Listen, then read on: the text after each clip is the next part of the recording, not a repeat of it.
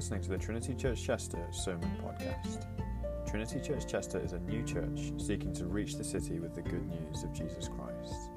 And at the heart of our ministry is our Sunday worship service, in which we hear a sermon preached from a particular part of the Bible. We're glad you're listening. We'd love to see you in person at the Welsh Presbyterian Church building on St. John Street in the city centre. We meet there every Sunday at 3 o'clock in the afternoon, and you can find more details on our website, trinitychester.church. Come and join us as we seek to glorify God and enjoy Him forever. Our scripture reading is from Galatians chapter 5, verses 16 to 26. Let's hear God's word. But I say, walk by the Spirit, and you will not gratify the desires of the flesh. For the desires of the flesh are against the Spirit, and the desires of the Spirit are against the flesh. For these are opposed to each other, to keep you from doing the things you want to do. But if you are led by the Spirit, you are not under the law. Now the works of the flesh are evident: sexual immorality, impurity, sensuality, idolatry, sorcery, enmity, strife, jealousy, fits of anger, rivalries, dissensions, divisions, envy, drunkenness, orgies, and things like these. I warn you, as I warned you before, that those who do such things will not inherit the kingdom of God. But the fruit of the Spirit is love, joy, peace, patience, kindness, goodness, faithfulness, gentleness, self-control. Against such things there is no law. And those who belong to Christ Jesus have crucified the flesh with its passions and desires. If we live by the Spirit, let us also walk by the Spirit. Let us not become conceited, provoking one another, envying one another. Amen. This is God's word. Well, as I mentioned, here at Trinity, we're continuing with a sermon series on the fruit of the Spirit. This list of virtues that the Apostle Paul lists for us in Galatians 5, and we're on the home straight now, with only 3 of these 9 virtues left to look at. These virtues, or these characteristics, are things that Paul outlines will become more and more characteristic of the person who is a Christian. The person who repents of their sin, who trusts in the Lord Jesus Christ and follows Him, undergoes a complete transformation of life. In a very real sense, when you become a Christian, you become an entirely new person. And this new life that is planted within you by the Holy Spirit begins to then work itself out in what Paul refers to as the fruit of the Spirit. Today we're coming to the 7th virtue in that list. The fruit of the Spirit, Paul writes in verse 22, is love, joy, peace, patience, kindness, goodness, faithfulness. Faithfulness. I've got 4 headings for you this afternoon as we look at what it means to be a person characterized by faithfulness. What it is, why we need it, or why it's important, where we find it, and how we grow in it. What it is, why we need it, where we find it, and how we grow in it. Firstly then, what is it? What does Paul have in mind when he refers to the Christian as a person characterized more and more by faithfulness? Well, we only have the one word to work with in our passage, but the idea of faithfulness is referred to throughout the Bible with several different words, all of which paint something of a picture for us in understanding what faithfulness is. So, Bible scholars will tell you that there's a whole host of words, both in the Old Testament and the New Testament, that are used by the biblical authors, all relating to this idea of faithfulness. In the Old Testament, there's a group of words all associated that we tend to translate into English as steadfastness, or truthfulness, or reliability, to be reliable. And it's similar in the New Testament. There are Greek words in the New Testament rather than Hebrew in the Old Testament, but they're translated in similar ways. And so when Paul speaks of faithfulness, he's referring to a person who is truthful, reliable, a person who's dependable. But as well as all these associated words that communicate to us something of the meaning of faithfulness, the way in which God's relationship with his people is spoken of throughout the Bible also helps us in understanding what it is to be faithful. Throughout the Bible, God's relationship with his people is repeatedly spoken of as one of faithfulness on God's part, and a relationship that is often characterized by unfaithfulness on the people's part. God is faithful to his people, even in the face of his people's constant unfaithfulness to him. And when this relationship is spoken of, the biblical authors often use certain images or metaphors to describe it, to describe this relationship. One of the most common images is the image of a marriage. God is a faithful husband to his unfaithful bride, his people. The image of a father-son relationship is also used. Jesus famously taught a parable in Luke 15 of a father who was faithful to his unfaithful sons. Other images are used to describe the faithfulness or the unfaithfulness that characterizes God's relationship with his people. The relationship between a king and its citizens. The relationship between different parties entering into a covenant together. And all of these images have one thing in common that gives us more insight into what Paul has in mind with faithfulness. Each of these images used in the Bible to describe the faithfulness of God or the unfaithfulness of his people are images of personal relationships. Person-to-person relationships. And that means that when Paul speaks of the Christian being someone who is faithful, he's referring to the Christian being someone who is faithful in the context of personal relationships, both in relationship with God and with other people. Now, all of this presses home for us one of the most foundational things that we need to know and that we need to keep being brought back to, that the Christian life, to be a Christian, is not fundamentally to be a person of principle. Some of us, we love thinking about principles. We have our principles and we go about applying them to our lives. Should I do this? Should I not do this? And when those principles are biblical principles, when they're shaped by the teaching of the Bible, then that is a good thing. But in itself, that is not what makes you a Christian. To be a Christian, we need to keep being reminded of this, is to have a personal faith in the God who is himself a personal being. That means he's to be related to on a personal level. This is what we affirmed earlier in the service in our affirmation of faith. I'm called a Christian, the Heidelberg Catechism teaches us to say, because by faith I am a member of Christ. That is to say, I am so personally connected to the Lord Jesus Christ. I'm in a personal relationship with him. I'm in a personal relationship with God through him. He was anointed with the Holy Spirit. And now through him, I am anointed with the Holy Spirit. I've taken on his name. And in response to all that comes to me, to you, if you're a Christian, as a result of being given his Spirit and being given his name, we now seek to live our lives motivated by thankfulness to him, and we strive to do what is pleasing to him. And to be a Christian is to have a personal faith in the Lord Jesus Christ. It's a personal relationship. And that personal relationship begins to then affect all of our other personal relationships with one another. One of the ways our relationships are to be affected is that we become more and more faithful in our relationships. We become more and more faithful to God as we become faithful to the teaching of his word. And we become more and more faithful to other people. And so right off the bat this afternoon, we are forced to ask ourselves, are you living a life that is faithful to God? Are you somebody who is dependable and reliable in relation to other people?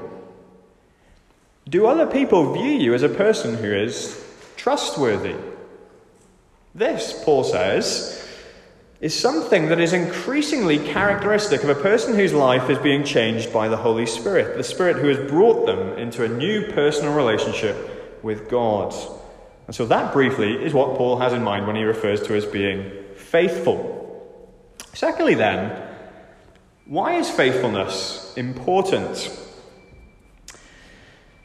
Faithfulness is an important virtue for a variety of different reasons, but the importance of faithfulness becomes painfully apparent when we see the effects of unfaithfulness in relationships. Some of you have heard me mention this article before, but a few years ago, another Christian minister linked to it, and it stuck with me.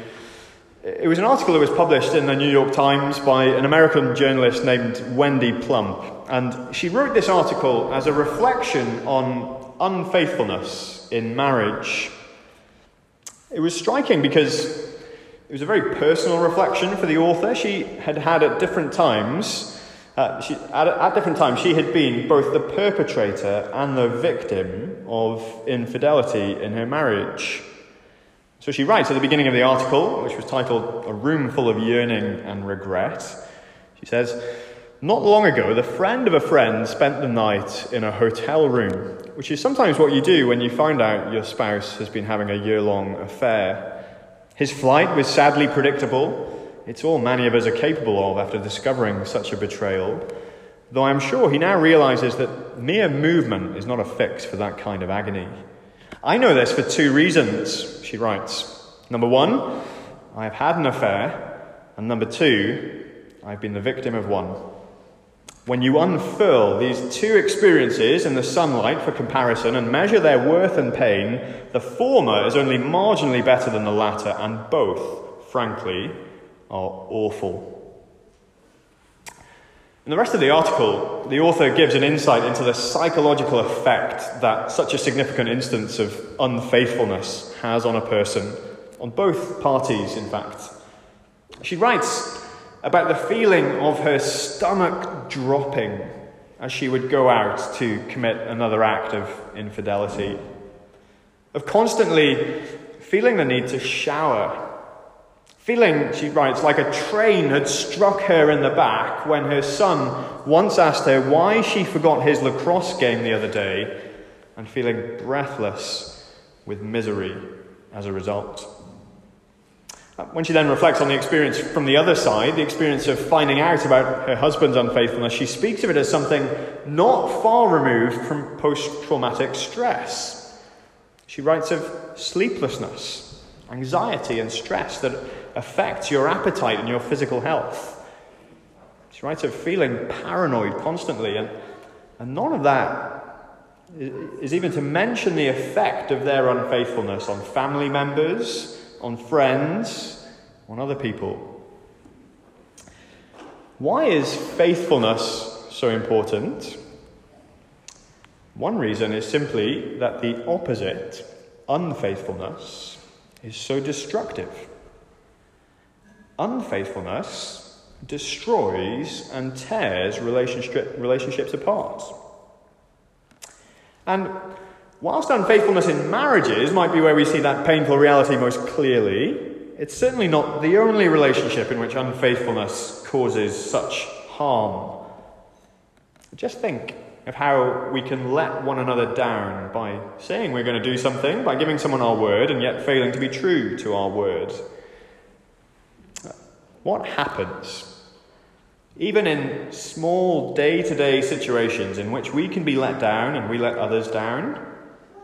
What happens is that trust is bit by bit eroded. The one who is unfaithful to their word now appears to be less trustworthy, less reliable, less faithful. Just think of all the different ways that we can betray others and be betrayed ourselves. A colleague undermining our work to get ahead of us. A friend saying something about us behind our backs. What happens in each of those instances? Well, the relationship, it doesn't carry on unaffected, but it's disaffected. It's affected negatively. Trust is chipped away over time by small acts of unfaithfulness, even if it may not be blown out of the water by one explosive act of unfaithfulness. And what happens as a result is that we're left longing for something which we might have at one time thought was insignificant. Just simply faithfulness. The author of that New York Times article wrote towards the end of the article, as she reflected on being on both ends of unfaithfulness in her marriage, that when you're the one who is living unfaithfully, she says, you will come to long for simple, honest pleasures like making dinner with your sons or going out to the movies without looking over your shoulder. From the other side, as you experience unfaithfulness, she writes, sooner or later, you will just want to be with someone who does what he says he is going to do, goes where he says he is going to go, and can be found any time you need him because he's not hiding. And you don't need to be married in order to relate to that desire for faithfulness in relationships. Unfaithfulness in relationships of any kind leaves us with this same sense of yearning. We might even begin to think, when we're let down and when we let others down, that there's nobody out there who is trustworthy, reliable, dependable. A faithful man, the wise sage of Proverbs lamented. Who can find one? But clearly the Apostle Paul didn't view faithfulness as a mere myth, because he outlines for us that it's something that becomes more and more characteristic of the Christian. And so in a world that is marred by so much unfaithfulness, why did he have such certainty that faithfulness would be found in the life of the Christian? Well, thirdly, where we find it. What it is, why it's important. Thirdly, where we find it. We find faithfulness becomes more and more characteristic of the Christian because faithfulness, before it is characteristic of us, is characteristic of God. And as we've seen with each of these virtues that Paul lists as the fruit of the Spirit, they are each first and foremost true about God. God is faithful. It's one of the most repeated descriptions of God throughout the Old Testament. We've seen it already in our call to worship from Psalm 89. I will sing of the steadfast love of the Lord forever. With my mouth I will make known your faithfulness to all generations. O Lord God of hosts, who is mighty as you are, O Lord, with your faithfulness all around you. And in the version of Psalm 36 we sang, your steadfast love is great, O Lord, it reaches heaven high. Your faithfulness is wonderful, extending to the sky.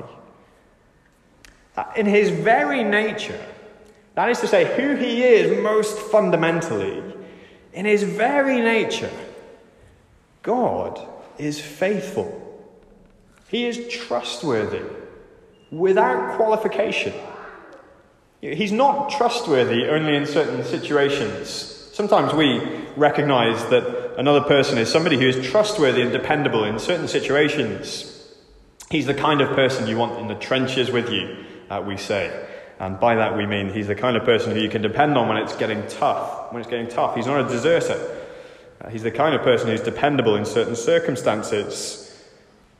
But God's not only dependable in certain circumstances, he is simply dependable. He is trustworthy, full stop. From another angle, we see his faithfulness in that he's perfectly truthful. He does not lie. He does not twist the truth. He does not deceive or manipulate. In fact, Paul wrote in another of his letters in Titus 1 verse 2 that God never lies. And the writer of Hebrews in the New Testament writes that it is impossible for God to lie. Now, some of you might have seen the recent murder mystery film called Knives Out. The one in which Daniel Craig has a kind of love it or hate it American accent. It's a classic murder mystery. There's an unexplained death at the beginning, and then a detective, in this film played by Daniel Craig, is brought in to try and solve the mystery. And one of the things a detective needs in that situation is witnesses. People who might have seen or heard things that are relevant to the case. And the detective needs those witnesses to be truthful, reliable. Not people who might twist the truth and subvert justice. Without giving anything away, Benoit Blanc, the detective in Knives Out, finds that there are plenty of unreliable witnesses in this case, plenty of people who have their own agenda when it comes to wanting somebody else to be framed for the murder. But there's one witness whom Benoit Blanc discovers is different to the rest. She's a young nurse who cared for the victim of the alleged murder. And when he interviews her, she can't hide the fact that she has a physical reaction whenever she fails to tell the truth. If she's asked a question and she lies in answer to it, she vomits. Now, that might sound a bit gross, but the detective realizes that here is somebody whom he can begin to build his case upon. Because here is somebody who, in one sense, cannot lie. So, in a world of unfaithfulness, where everyone is working to their own agenda, Benoit Blanc discovers somebody who is truthful. And it anchors his case. It provides the foundation he needs to solve the murder. Something similar is true about God. When we discover that he is truthful, we have then an anchor for our lives. Because God cannot lie, we find in him the faithfulness that we each long for. He does not change. When he binds himself to his people in covenant love, in the steadfast love that we've already referenced, he never then falls out of love with his people. And he never strays beyond the boundaries of the covenant. He's faithful to all his promises. Every vow he has made, he perfectly fulfills. In a world in which everything changes and in which people we're in relationship with change, God is the faithful foundation we can build our lives upon. This is why a British Christian minister named John Flavel wrote back in the 1600s, "A time may come when you shall not know where to trust in all this world. Let me therefore open to you this chamber of rest in the faithfulness of God. And it is well for us that his faithfulness is great, for great is that weight that leans upon it, even all our hopes for both worlds, for this world and that world to come." Friends, if you are feeling all at sea, because you've been let down, because others have been unfaithful to you, friends, family, fellow Christians in the church, perhaps even ministers in the church, if various examples of unfaithfulness have chipped away at you and left you disoriented and confused, if as a result you just frequently find yourself feeling as though you just do not know what the way forward is for you in your life, then you need to find the comfort that is offered to you in the faithfulness of God. His love is steadfast, and his faithfulness is all about him, extending to the clouds. He will remain faithful even if you are to find yourself abandoned by every other person in your life. Yeah, there's a question that nags at us, isn't there, when we think about the faithfulness of God? It's all well and good that God is faithful, you might think. But what about the fact that I am unfaithful? Here we are in this covenant relationship with God, between God and his people, and we can be absolutely certain that God will be faithful to us. But I know that I'm not faithful to him. I don't live faithfully in light of his word. I don't live the life that he calls me to live faithfully. What do we do with our countless examples of unfaithfulness to God? Well, we need to remember who it is that brings us into this relationship with God. We're brought into this relationship. Every Christian is brought into this relationship with God through the Lord Jesus Christ. He is the only mediator between us and God. The only way that we get to benefit from and take comfort in the faithfulness of God is through faith in the Lord Jesus. And how did the Lord Jesus bring us into this relationship? He did so by living a life of perfect faithfulness. He was not unfaithful in the slightest, not like we are. He was faithful. He was faithful to God in living a life of perfect obedience to God's law, and he faithfully completed the work the Father commissioned him to do. And his faithfulness in that regard, it took him to the cross, where he offered up his life for our sin and paid the price for all of our unfaithfulness. And so what do we do then, is the question. What do we do with our unfaithfulness? Well, the Lord Jesus has already dealt with it. He took our unfaithfulness upon himself. He carried it to his death. And when he rose from the dead 3 days later, he demonstrated that he had, as it were, left our unfaithfulness in the grave. And if there is any doubt in your mind this afternoon that your particular forms of unfaithfulness cannot be dealt with in this way, or if there's any doubt that they can be dealt with in this way, then you need to remember that it is the God who declares that all who confess their sins and who trust in Christ are forgiven and cleansed. That same God cannot lie. If we confess our sins, the Apostle John wrote, God is faithful and just to forgive us our sins and to cleanse us from all unrighteousness.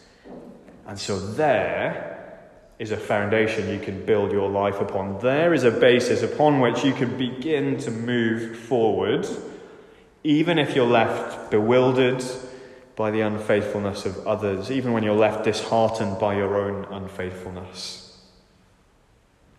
And so if faithfulness is trustworthiness, dependability, reliability in personal relationships, if it's important because unfaithfulness in so many different forms is so destructive, and if we find faithfulness first and foremost in God himself, then fourthly, finally and briefly, how do we then grow in it? How do we grow in faithfulness ourselves? Well, I want to be as practical as possible here as we close. One theologian and Christian minister named Petrus van Maastricht, he always sought to be as practical as possible after writing about even the deepest areas of theology. And at the end of his chapter on the faithfulness and trustworthiness of God, he laid out what it means for the Christian to be faithful.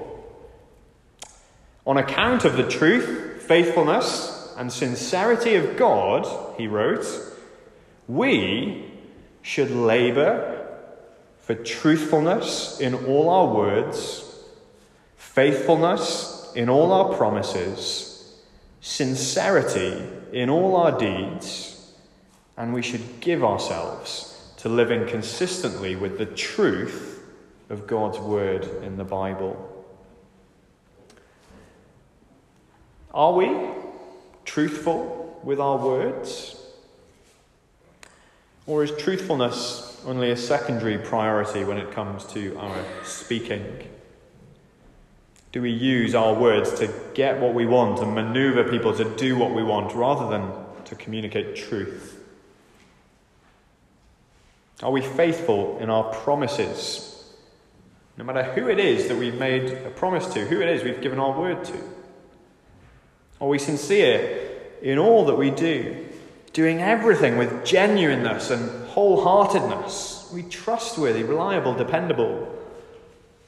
And it's true, isn't it, that most of our lives consist in seemingly small day-to-day responsibilities, words we speak to family and friends, promises that we seek to fulfill to our spouses if we're married, to our fellow church members when we're members of a church, to our children who are under our responsibility, to our employers and those who we enter into contracts with.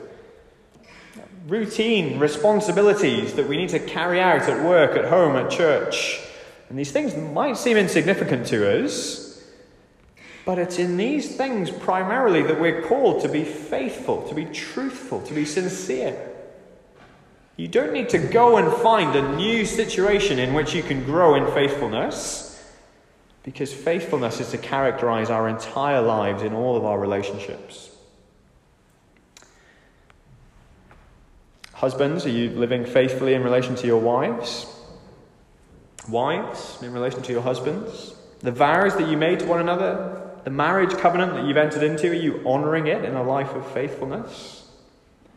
Can your spouse depend upon you? Count on you? Know that you're there? Being a member of a church involves commitment too. Those of you who are members here at Trinity, you've made certain promises to live faithfully as a Christian in your life before God and in relation to your brothers and sisters in the church. Could it be said of you that you are a faithful church member? And in all the countless other relationships we find ourselves in, are we characterized by faithfulness? How do we grow in faithfulness? It begins as we confess our unfaithfulness to the Lord, as he assures us then of his faithful forgiveness. He faithfully works in us by his Holy Spirit to make us more and more like the most faithful person who ever lived, our Lord Jesus Christ. And that life of faithfulness works itself out in all of the seemingly small details. Friends, what a blessing it is to know somebody who is faithful. Remember what the author of that New York Times article wrote? That with so much unfaithfulness within her, outside of her, she just found herself longing for somebody who does what he says he's going to do, goes where he says he's going to go, and can be found anytime you need him because he's not hiding. Is that true of you? Is that true of us? In light of that, let's come before the Lord in prayer. Let's pray together.